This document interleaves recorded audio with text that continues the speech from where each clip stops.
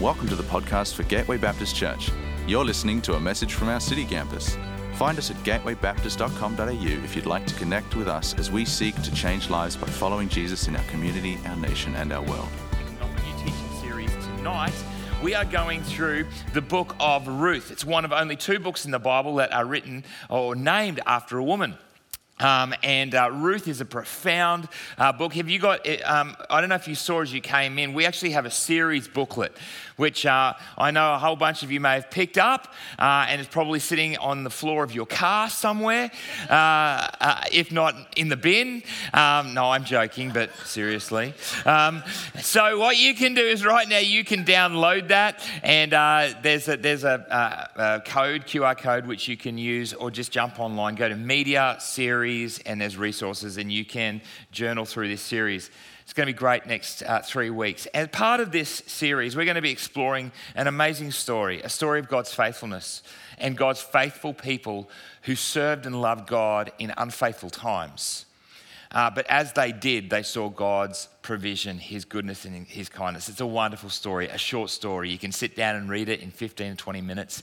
And it's a wonderful story of God, of His work. It's a story of love and redemption. And so what we're going to do is we're going to invite some people just to come and read the chapters as we journey through. So Hannah is going to come and read chapter 1 tonight. So why don't you get your Bibles open and get to Ruth chapter 1. The words are going to be on the screen behind, and Hannah is going to read Ruth chapter 1. Thank you, Hannah.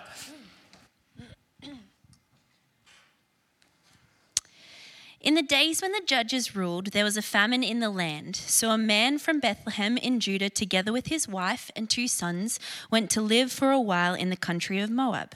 The man's name was Elimelech. His wife's name was Naomi, and the names of his 2 sons were Mahlon and Chilion.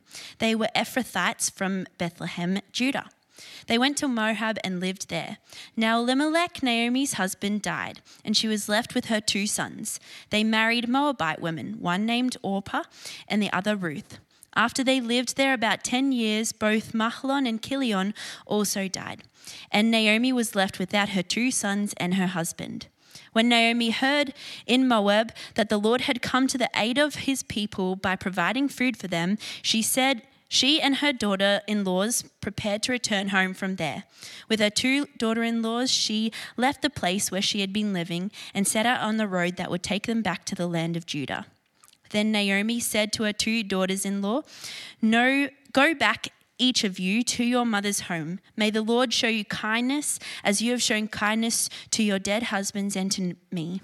May the Lord grant that each of you will find rest in the home of another husband." Then she kissed them goodbye, and they wept aloud, and she said to her, "We will go back with you to your people." But Naomi said, "Return home, my daughters. Why would you come with me? Am I going to have any more sons? Who could become your husbands? Return home, my daughters. I am too old to have another husband. Even if I thought there was still hope for me, even if I had a husband tonight and then gave birth to sons, would you wait until they grew up? Would you remain unmarried for them? No, my daughters, it is more bitter for me than for you, because the Lord's hand has turned against me." As they wept aloud again. At this they wept aloud again. Then Orpah kissed her mother-in-law goodbye, but Ruth clung to her. "Look," said Naomi, "your sister-in-law is going back to her people and her gods. Go back with her." But Ruth replied, "Don't urge me to leave you or to turn back from you. Where you go, I will go. Where you stay, I will stay. Your people will be my people and your God, my God. Where you die, I will die, and there I will be buried. May the Lord deal with me, be it ever so severely, if even death separates you and me." Then, when Naomi realized that Ruth was determined to go with her, she stopped urging her. So the 2 women went on until they came to Bethlehem. When they arrived in Bethlehem, the whole town was stirred because of them, and the woman explained, "Can this be Naomi?" "Don't call me Naomi," she told them. "Call me Mara, because the Almighty has made my life very bitter. I went away full, but the Lord has brought me back empty. Why call me Naomi? The Lord has afflicted me. The Almighty has brought misfortune upon me." So Naomi returned from Moab, accompanied by Ruth the Moabite, her daughter-in-law, arriving in Bethlehem as the barley harvest was beginning. Thank you, Hannah, and good job with all of those hard names. It's the joy of the Old Testament. There are some strange names in there. Hey, some of you may know that I am from a large family. I have got 3 brothers and 3 sisters, which means that there's 7 kids in the family and I'm the oldest. And when I grew up, it's a little bit different to today where there's loads of digital devices and kids can kind of have access to different things. Back in my day, in the olden days, we had one old TV with one VCR player. And anyone remember VCRs? You know, that retro. And so 7 kids, one TV with a VCR player. We had many fights over what we were going to watch when we sat down to watch TV. You know, me and my brothers, well, we were quite happy just to watch sport. I mean, cricket, football, lawn bowls, we don't care. As long as it's sport, there's competition, we'll watch it. And we used to love it. In summertime, we're coming up to summer, Test cricket. 5 days of Test cricket. It is amazing. You can watch 5 days of cricket and still not get a result. It's amazing. Oh, my sisters didn't agree. And they would complain, they still complain that we always got to watch more sport on the TV than what they wanted to watch. And what they really wanted to watch was girls' movies. You know, those movies of where a girl kind of comes out of nowhere and meets, you know, this handsome man and it's all like happily ever after, you know, this kind of things. And that's what they love to watch. And so we were forced as boys to watch these movies. And there was one in particular, there was a few that was on high rotation on the VCR player, high quality HD VCR recorded off Channel 7 or Channel 9, whatever it was. You remember, you record the video off the show. Amazing quality. There was one movie that I watched a lot. It was The Sound of Music. Anyone seen The Sound of Music? Some who hasn't seen The Sound of Music?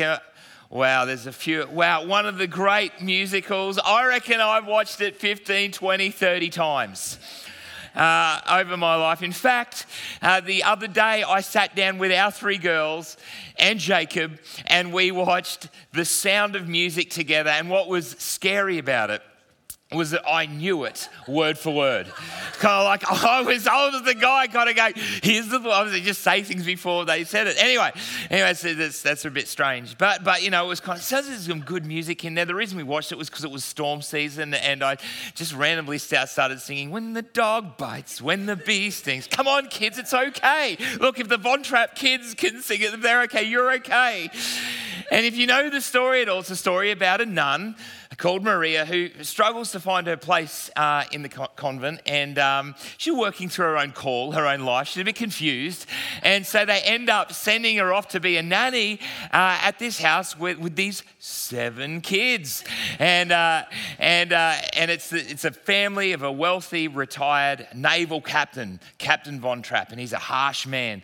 But as Maria goes in, the kids just fall in love with her. You know the story. She plays the guitar, and they sing in the Austrian mountains, and it's wonderful and beautiful. And then eventually, Captain Von Trapp and Maria fall in love. It's this unlikely story. This nun who gets married to this retired captain. This unlikely love story. You know, we love a good love story, unlikely love stories. And the book of Ruth is one of these beautiful, unlikely love stories.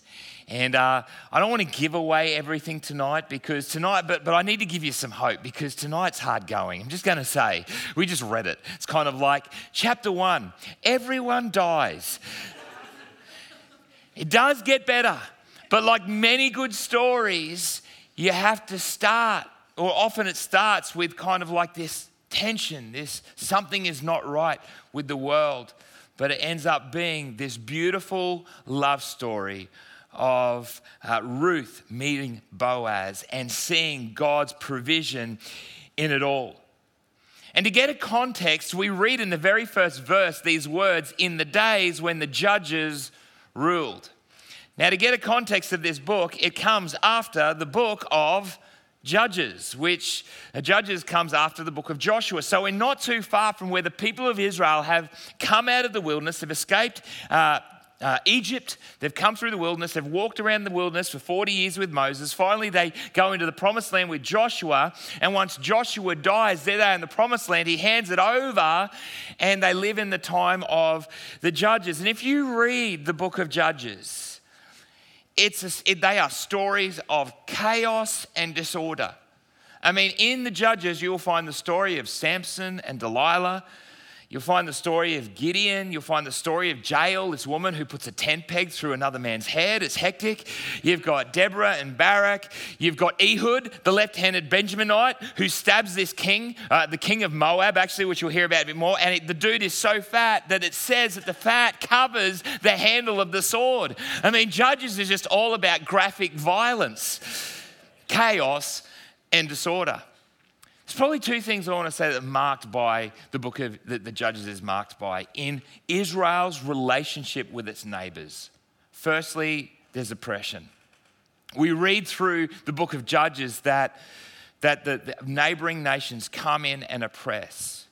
In fact, we see that the Moabites oppress the land. They rule over Israel for 18 years. We read in the story of Gideon that the Midianites come rushing through and steal their harvest year after year. We also see conflict, as you see with Samson, with the Philistines. There's all this conflict and oppression from neighboring countries. But if there's oppression on one side, we then see attraction on the other. See, the continual battle for the people of Israel is they are attracted to the idols of the other nations. And they continually have this impulse to go and worship. It's a time of oppression and distraction and attraction. It's a time of chaos and disorder. And the last line of Judges, before we get to the book of Ruth, we read these words in verse 25.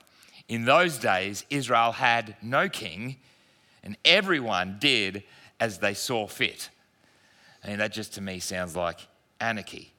It's chaos, it's disorder. And into this context, we find this little beautiful story, this love story of Ruth. And so we read in Ruth chapter 1, in the days when the judges ruled, there was a famine in the land. Now, we don't know why there was a famine. It could have been because there was no rain, but it could have been too because of raiding nations, the Midianites coming through and stealing their harvests. We actually don't know why they are in famine. But what we do know is that they are experiencing famine and they are stuck. And so there's a crisis moment. A crisis moment. And we find, and we know this for ourselves, that crisis moments create crossroads moments. When we come to a place of crisis, there inevitably comes a point of decision. It's a crossroads moment about where we are going to put our faith. What or who we are going to trust. See, famine here in this story reveals faith. Famine reveals faith. It reveals our faith. You know, I'm not saying necessarily famine, but anything in life where we encounter hardship, suffering, trial, pain. When we walk through these moments, we have a choice to make. Who or what are we going to trust? It's often in suffering moments that people actually turn back towards God. You know, in New York around 9/11, that after those planes flew into the two towers, the next Sunday, churches all through New York, in fact, throughout America, were full.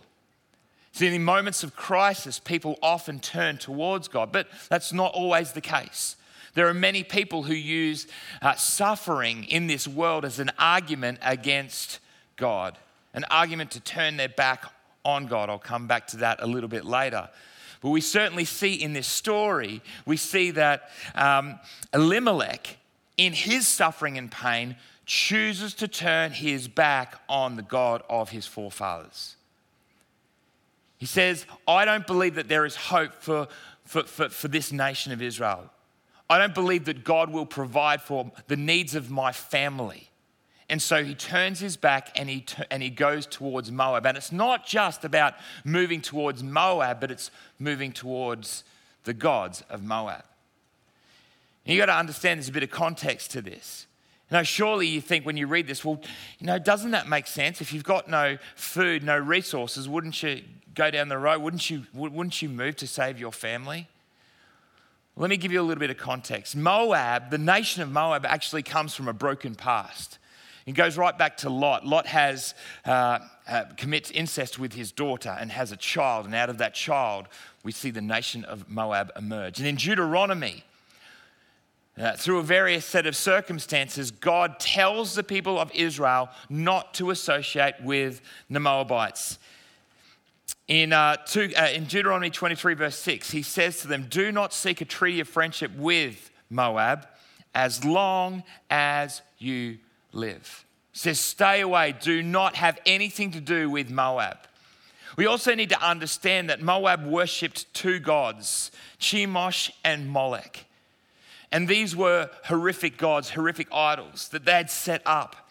And part of worship to Chemosh and Molech was child sacrifice. We actually see it in the book of Kings a little bit later on. We actually see an example of where the king of Moab kills his own son in a sacrifice of worship to the gods, the Moab gods.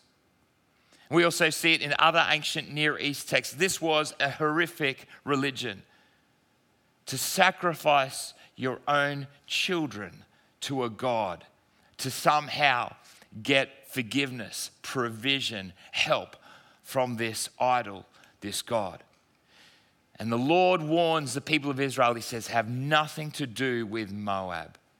So when Elimelech chooses to take his family to Moab, it's not just one of resource, it's actually saying, I am choosing to trust the provision of the gods of gods of Moab, Molech and Chemosh. And we read this and go, that's really lovely, Andrew. What's that got to do with us today? We don't worship gods of Chemosh and Molech. And that's true. We don't.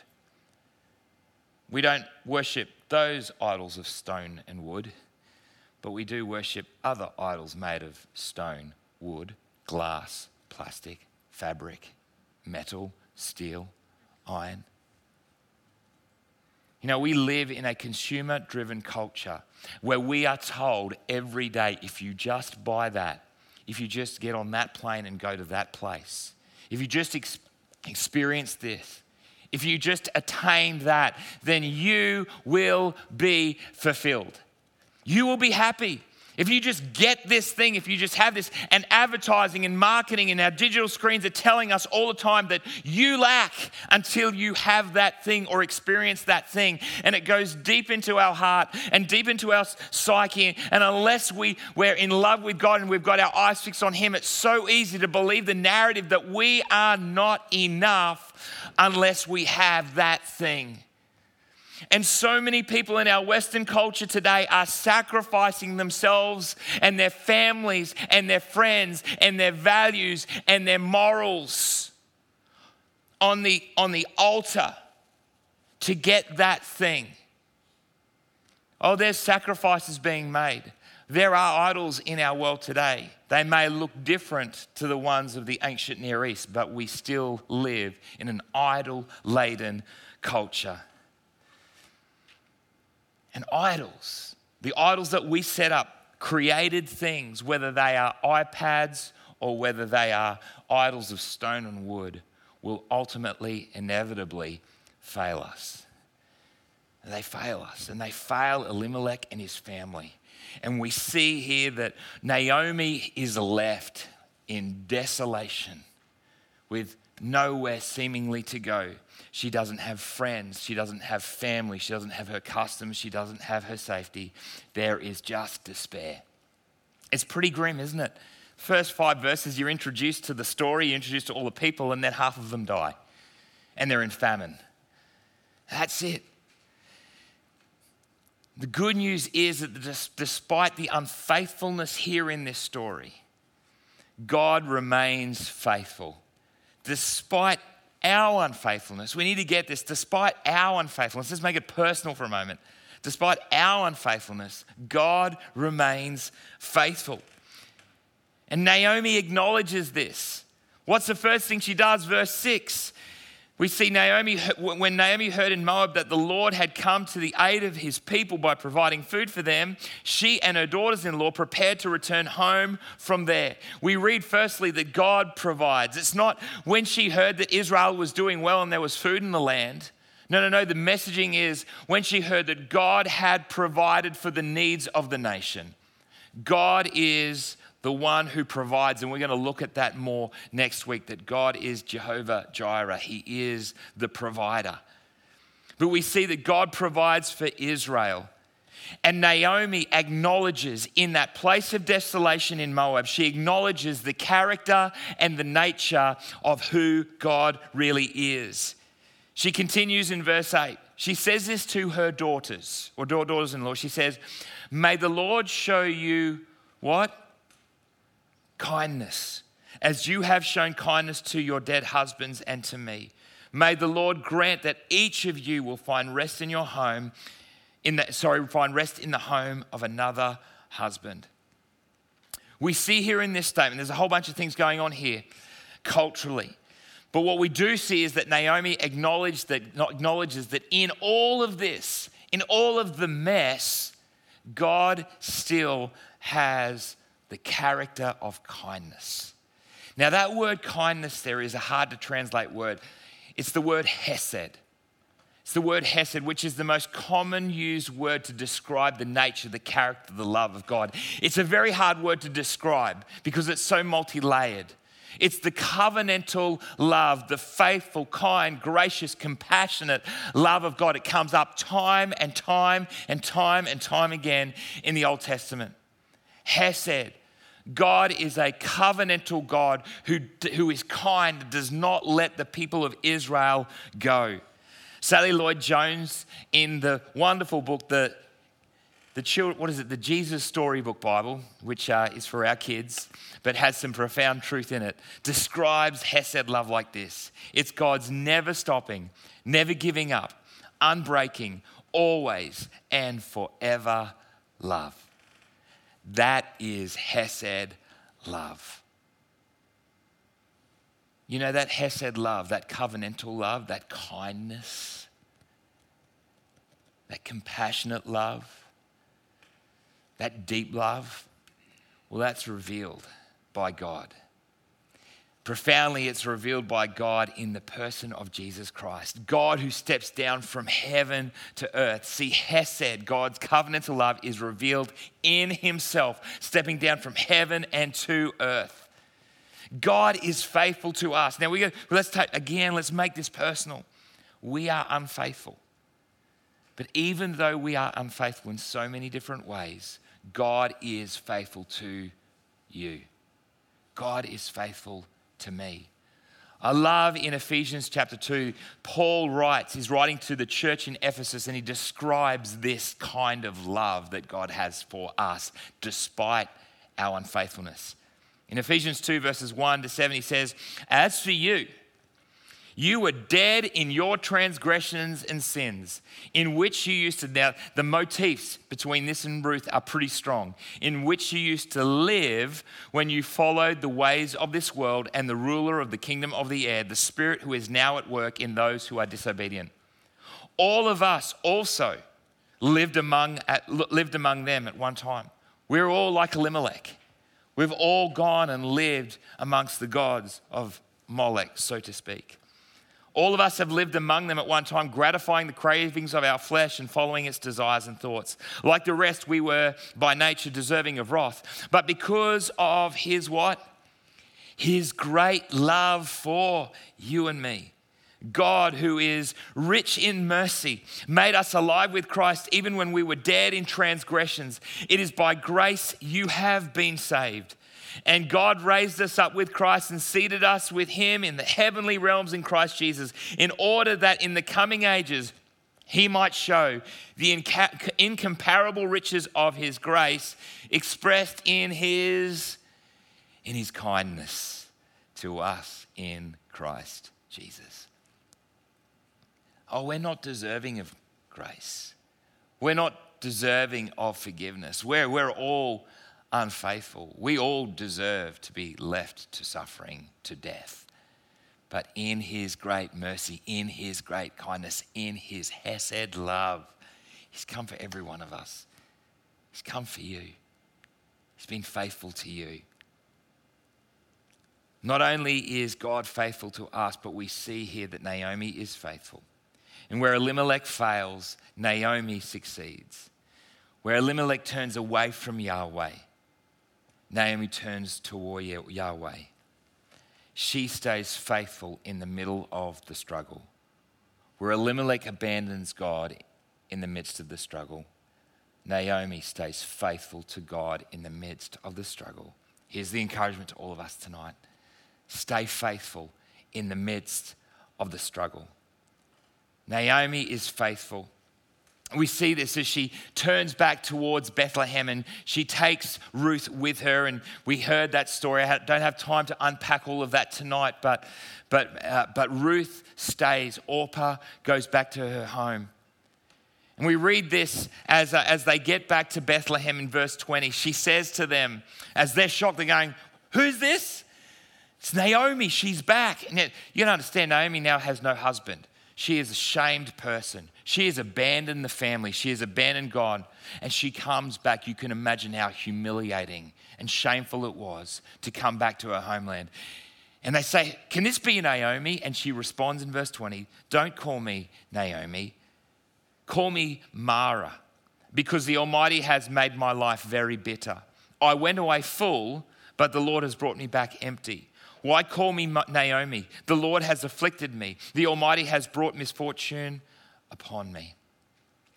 I want to pick out 3 points here about how we are to walk through pain well. How do we walk through pain well? This is important for us all. Doesn't matter how old you are. At least take notes, because pain will come if you haven't experienced pain. Just a heads up. You're welcome. Firstly, be honest with the pain. Be honest with your pain. Naomi doesn't downplay what she's going through. She doesn't ignore it. I think we often want to ignore either the pain that we're experiencing, or if we come into context with others who experience pain, we seek to downplay it. We need to look pain fair in the eyes. And Naomi looks pain fair in the eyes. She says, don't call me Naomi. You know what Naomi means? It means pleasant. It means sweet. She says, don't call me Naomi. Call me Mara, which means bitter, because the Lord Almighty has made my life very bitter. See, we need to name the things that we're walking through if we're to address them in the right kind of way. Let's look at pain and suffering for what it is. Naomi is honest with her pain. Secondly, she's honest with God in the pain. Be honest with God in the pain. Every morning, Monday to Friday, 7 o'clock to 7:30 in the morning, we gather together to pray as a church on Zoom. You'd be more than welcome to come. A bunch of young adults join us during the week. And every morning we read a psalm together. And one of the things about the Psalms is you'll pick up very quickly is that David and the other writers are incredibly honest with God about their pain. It's kind of like, "God, why did you let this happen? How could you let this happen?" I mean, it gets really honest. I mean, to the point where they're asking that God would smite other people and throw down their children. I mean, it's hectic. It's honest. It's real. It's gut stuff. And we are invited, that's an invitation that we are to be honest with God in our pain. And Naomi is honest to God with her pain. You pick this up. She says, "God Almighty has made my life bitter." It's Almighty. It's the Almighty who has brought misfortune upon me. Now, it's very interesting that she refers to God's name 4 times in these couple of verses. And there are 2 names that she repeats twice. The first one you would have picked up is Almighty, the Almighty. Now that name of God is the name El Shaddai. And that's a name that declares the power of God, the sovereignty of God, the overarching nature, the power, the glory, the control that God has over all. And she says, "God, you are the one who is sovereign. You're the one who's in control. God, why didn't you step in? God, why didn't you change my circumstances? God, why didn't you rescue me? You're the one who is sovereign. You're the one who is powerful. God, why didn't you intervene? God, you have let this happen to me. Naomi is honest. She says, God, why? How could you let this happen to me? But there's another name that she also invokes in this. It's the word that we read in capital letters. It's the word Lord. And that name, the word Lord, is the name Yahweh. Now, if you ever see, just a tip, if you ever see the word Lord in capital letters in your Bible, it's actually the name Yahweh, which derives the name of God, which is I am. I am who I am. It's a personal, present God. Yahweh, the word it moves to Yeshua, and the Hebrew name for that is the word Joshua. Yahweh, the Lord who saves. Joshua means the Lord who saves. You know what the Greek word for Joshua is? It's Jesus. It's Jesus. See, Naomi doesn't just confront the sovereign God, but she also evokes the God who is personal, the God who is for, the God who saves. Oh, she's honest in her pain, but she turns towards God in her pain. This is important. She acknowledges the God who is personal. She doesn't turn away from God in her pain, but she turns toward God in her pain because she understands the character of God. Even though she can't understand all the things and why things happen to her, she does know that God is for her. She does know that God is kind. She does know the hesed nature of God. And this is for us as well as we walk through our pain. Even though we can't always understand, we can look to Jesus. This is an encouragement for all of us in the midst of our pain and our suffering. We can look to a God who is personal, who has revealed his love for us. There is no other religion, there is no other God out there that acknowledges that God came down from heaven to earth and suffered amongst us. Foolishness. It's an offense, but it's the Christian God, Jesus, who comes and suffers amongst us and suffers for us so that we can know hope, that we can know life, even in the midst of our suffering and pain. And here's what I want to say. If you are walking and you are wrestling at the moment your faith because of suffering that you are experiencing or because you have observed it in others, it doesn't matter what faith you have or non-faith you have, every one of us has to grapple with the reality of suffering in this world. If you're an atheist and you see suffering, you ask the question, well, that's just evolutionary biology. It's just part of the deal. Suck it up, sweetheart. I mean, really, if you're a theist or you believe in a God of some kind, we all have to grapple with suffering. But here's the great hope of the Christian faith. We're not alone. And even though we can't fully understand it, what we do know is that God has stepped down from heaven to earth and he has suffered in our place for our sins in order that we can have an eternal hope. We've been saved. The Lord saves. He's saved us. We are not just temporary beings, but we have been saved for an eternity. And when we understand that, we can walk through anything knowing that we have eternity to look forward to. The early Christians went to the lions, refusing to declare anybody else but Jesus as Lord. They suffered, they were tortured, and they died because they had an eternal hope in their heart. For us, we're not having to confront going into the Colosseum and being thrown to the lions, but we do experience suffering and pain in different ways. And my encouragement to us, because it comes from Ruth, is that we are called in the midst of our pain, in the midst of the hardness, in the midst of the suffering, to not give in.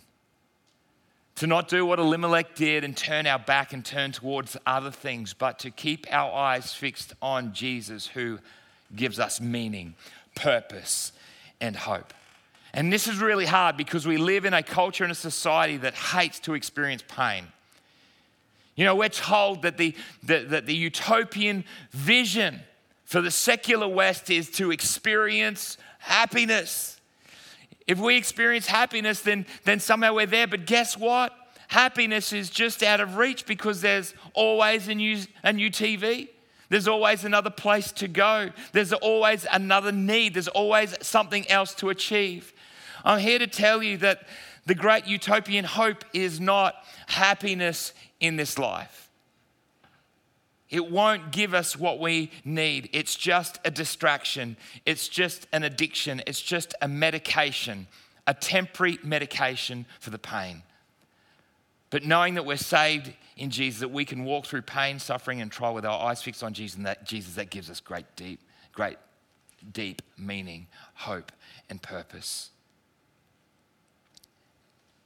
And more than that, it's actually as we walk through struggle, pain, famine, whatever you want to call it, that actually takes us deeper, that actually grows us, that actually it strengthens our faith in deep ways.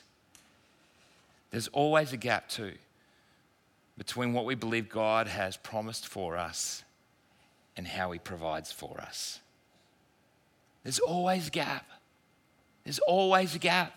There's always a time of frustration. I say to people, frustration is a good thing because it's a sign of vision. You know, if you've got a vision in your heart, whatever it is, it's because you know that things aren't the way they should be. There's a frustration that arises in different ways. It's a good thing. There's always a gap between the promise and the provision. And so we need to mind the gap. I don't know if any of you have ever traveled to the UK, but you'll always hear on the tubes that when the train comes up, you'll hear over the loudspeaker, mind the gap. Mind the gap. In other words, don't fall on the rails because you'll die. And that's essentially what they're saying. Make sure you step over and into the train. Mind the gap.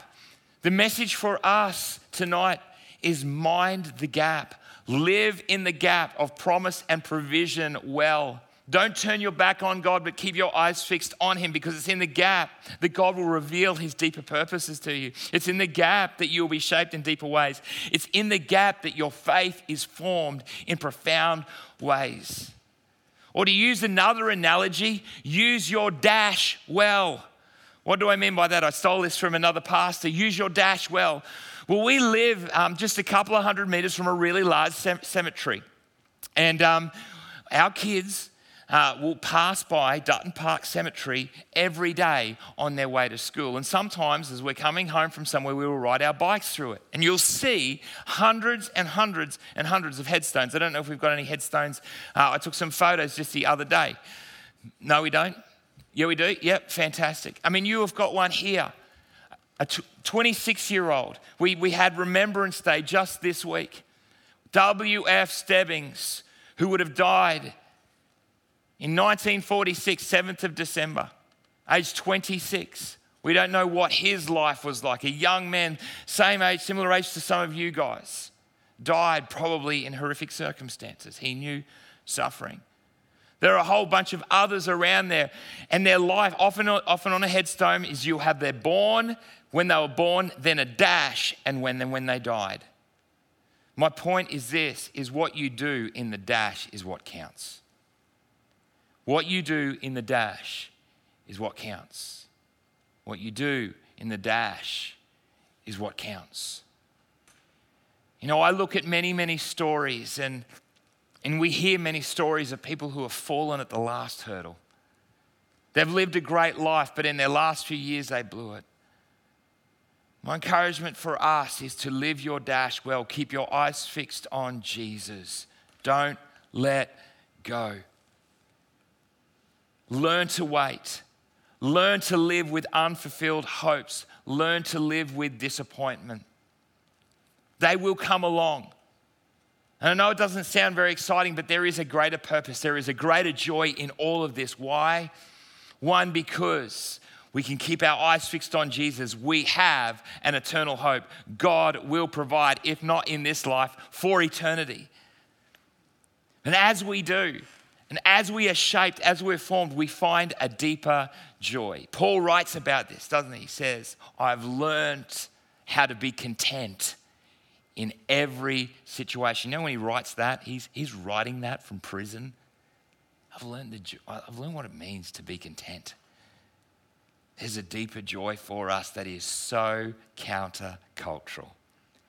And Naomi walks this countercultural life. And you know what?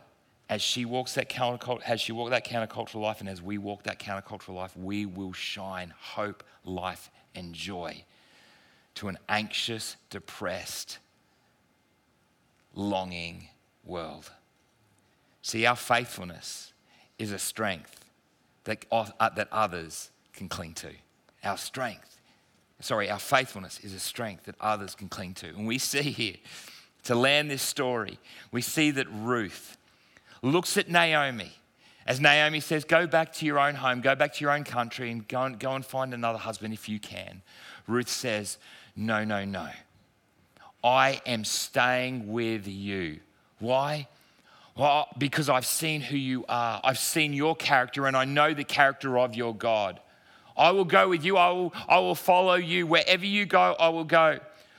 The God that you worship, I will worship. I will die where you die. I'm not going anyway. I'm clinging onto you. I'm grabbing hold of you and I'm not going to let go. That word cling is the same word used in Genesis chapter 2 when we read that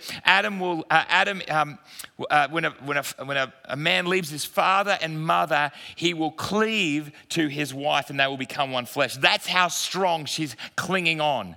It's the same word. She's clinging on. She's not letting go because she cannot let go of this hesed love that she has seen in Naomi. She cannot let go of the kindness that she can see who is the God of Israel. And it's interesting that Ruth uses the word Yahweh.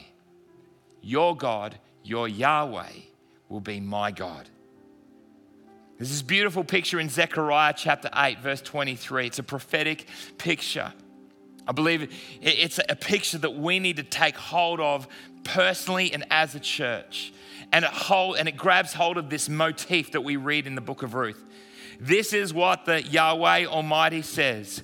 In those days, 10 people from all languages and nations will take a firm hold of one Jew by the hem of his robe and say, let us go with you, because we have heard that God is with you.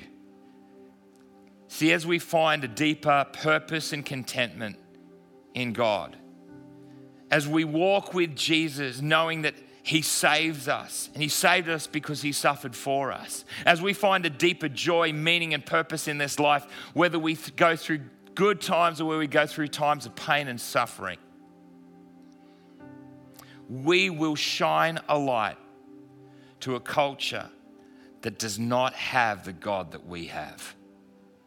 The gods of this society, the gods of Western culture, are failing. We know this. Anxiety, depression is going through the roof. Now, by all other means, we are incredibly wealthy. We are living longer than ever before. We have access to incredible wealth, incredible health. By many other metrics, we have so much, yet as a nation and as a Western culture, we are depressed, anxious, worried. And in this world, in this society, in our city, the city of Brisbane, in our universities, our workplaces, we are a gift. We can be a gift to an anxious world. We can walk with a deeper contentment that is a non-anxious presence. My prayer is that for us as a church, that people from all nations will see us and they will run and they will grab hold of us and say, we are not letting go. We're not going to let go because what you have, we want.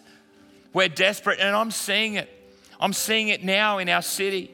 In these times, it's not hard to say to somebody, hey, would you like to come to church? Hey, did you know that God loves you? Hey, do you know I'm part of a community that is just so wonderful and so welcoming? Do you know that I believe that I find my identity and hope not in what I do or what I have or how I succeed or not, but in a God who loves me? I tell you, that is good news. It's good news. Somehow we are so afraid to let people know at times. when our lives are changed, and we walk in this non-anxious presence, we shine a light to an anxious, broken, hurting world. So let's be like Naomi. Let's stay faithful in the gap. Let's stay faithful in the suffering. Let's stay faithful in the good times and in the bad times. Because as we do, we will find deep joy, meaning, purpose, and contentment. And we will shine to a desperate world that same good news. In a moment, we're going to sing a song written by Horatio Spafford. I just like saying that name because it's so good. Jacob could have been a Horatio, I reckon. Our son. Horatio Spafford went through a whole bunch of anxiety. He was a lawyer in Chicago, lost pretty much all his investments and possessions in the Great Chicago Fire. 2 years later, all his children drowned in the Atlantic in a boating accident. And as he traveled across, he was coming after them. When they got to the spot where the boat went down, he penned the words to a song which some of you may know. When peace like a river attendeth my way, when sorrow like sea billows roll, whatever my lot, you have taught me to say, it is well with my soul. His life is really interesting after that. Don't have time to go into it, but he gave up his life with his wife, and he had more kids, and they gave their life to mission. He found a deep hope even in the midst of his pain and his suffering, knowing that God was with him. And maybe tonight you need to know, we're going to sing this in a moment, you just need to know that in the midst of your frustration, in the midst of the gap, in the dash, things are hard for you right now. Maybe that promise that you've been holding on to, that hope that you have, has not yet been realized. Maybe there's a disappointment. Maybe you're dragging yourself to work at the moment going, this is not what I want to be doing. Maybe there's a relationship that's broken and you wish that it was fixed. Maybe there's a frustration in your heart. Maybe there's something else. There's a physical ailment. There's something going on with your mental health or whatever. There's a suffering, a pain, and you just wish you were set free. It'd be great just to, again, an invitation to lift your eyes and say, God, I choose to follow you. I'm going to be faithful to you. He may set you free from that. He may resolve it, but maybe he has not finished his work in you. Maybe he's doing a deeper work in your life. But whatever your story is, whatever your circumstance is, we're going to worship. We're going to get the band to come up now. And I'd love for us just to do this, do a courageous thing. I'm just going to invite you just to stand where you are. We're not going to come forward tonight, but I'd love for you to stand where you are so that others can gather around you and stand with you, and to encourage you and pray for you as we sing, It Is Well With My Soul. So if you're here tonight and you just love to receive prayer, whatever the story is in your journey, whatever's going on, there's no judgment here or second guessing, whatever, but just where you're at, just go, yeah, I'm choosing to fix my eyes on God. I'm choosing to be faithful in the gap. Come on, just stand where you are right now. Can you do that? Awesome. I reckon there's a number of us. Come on, just stand where you are. It'd be great to pray for you. Come on, just stand. It could be big, it could be small. You're fixing your eyes on Jesus afresh tonight. Anyone else? Just stand where you are. Anyone else?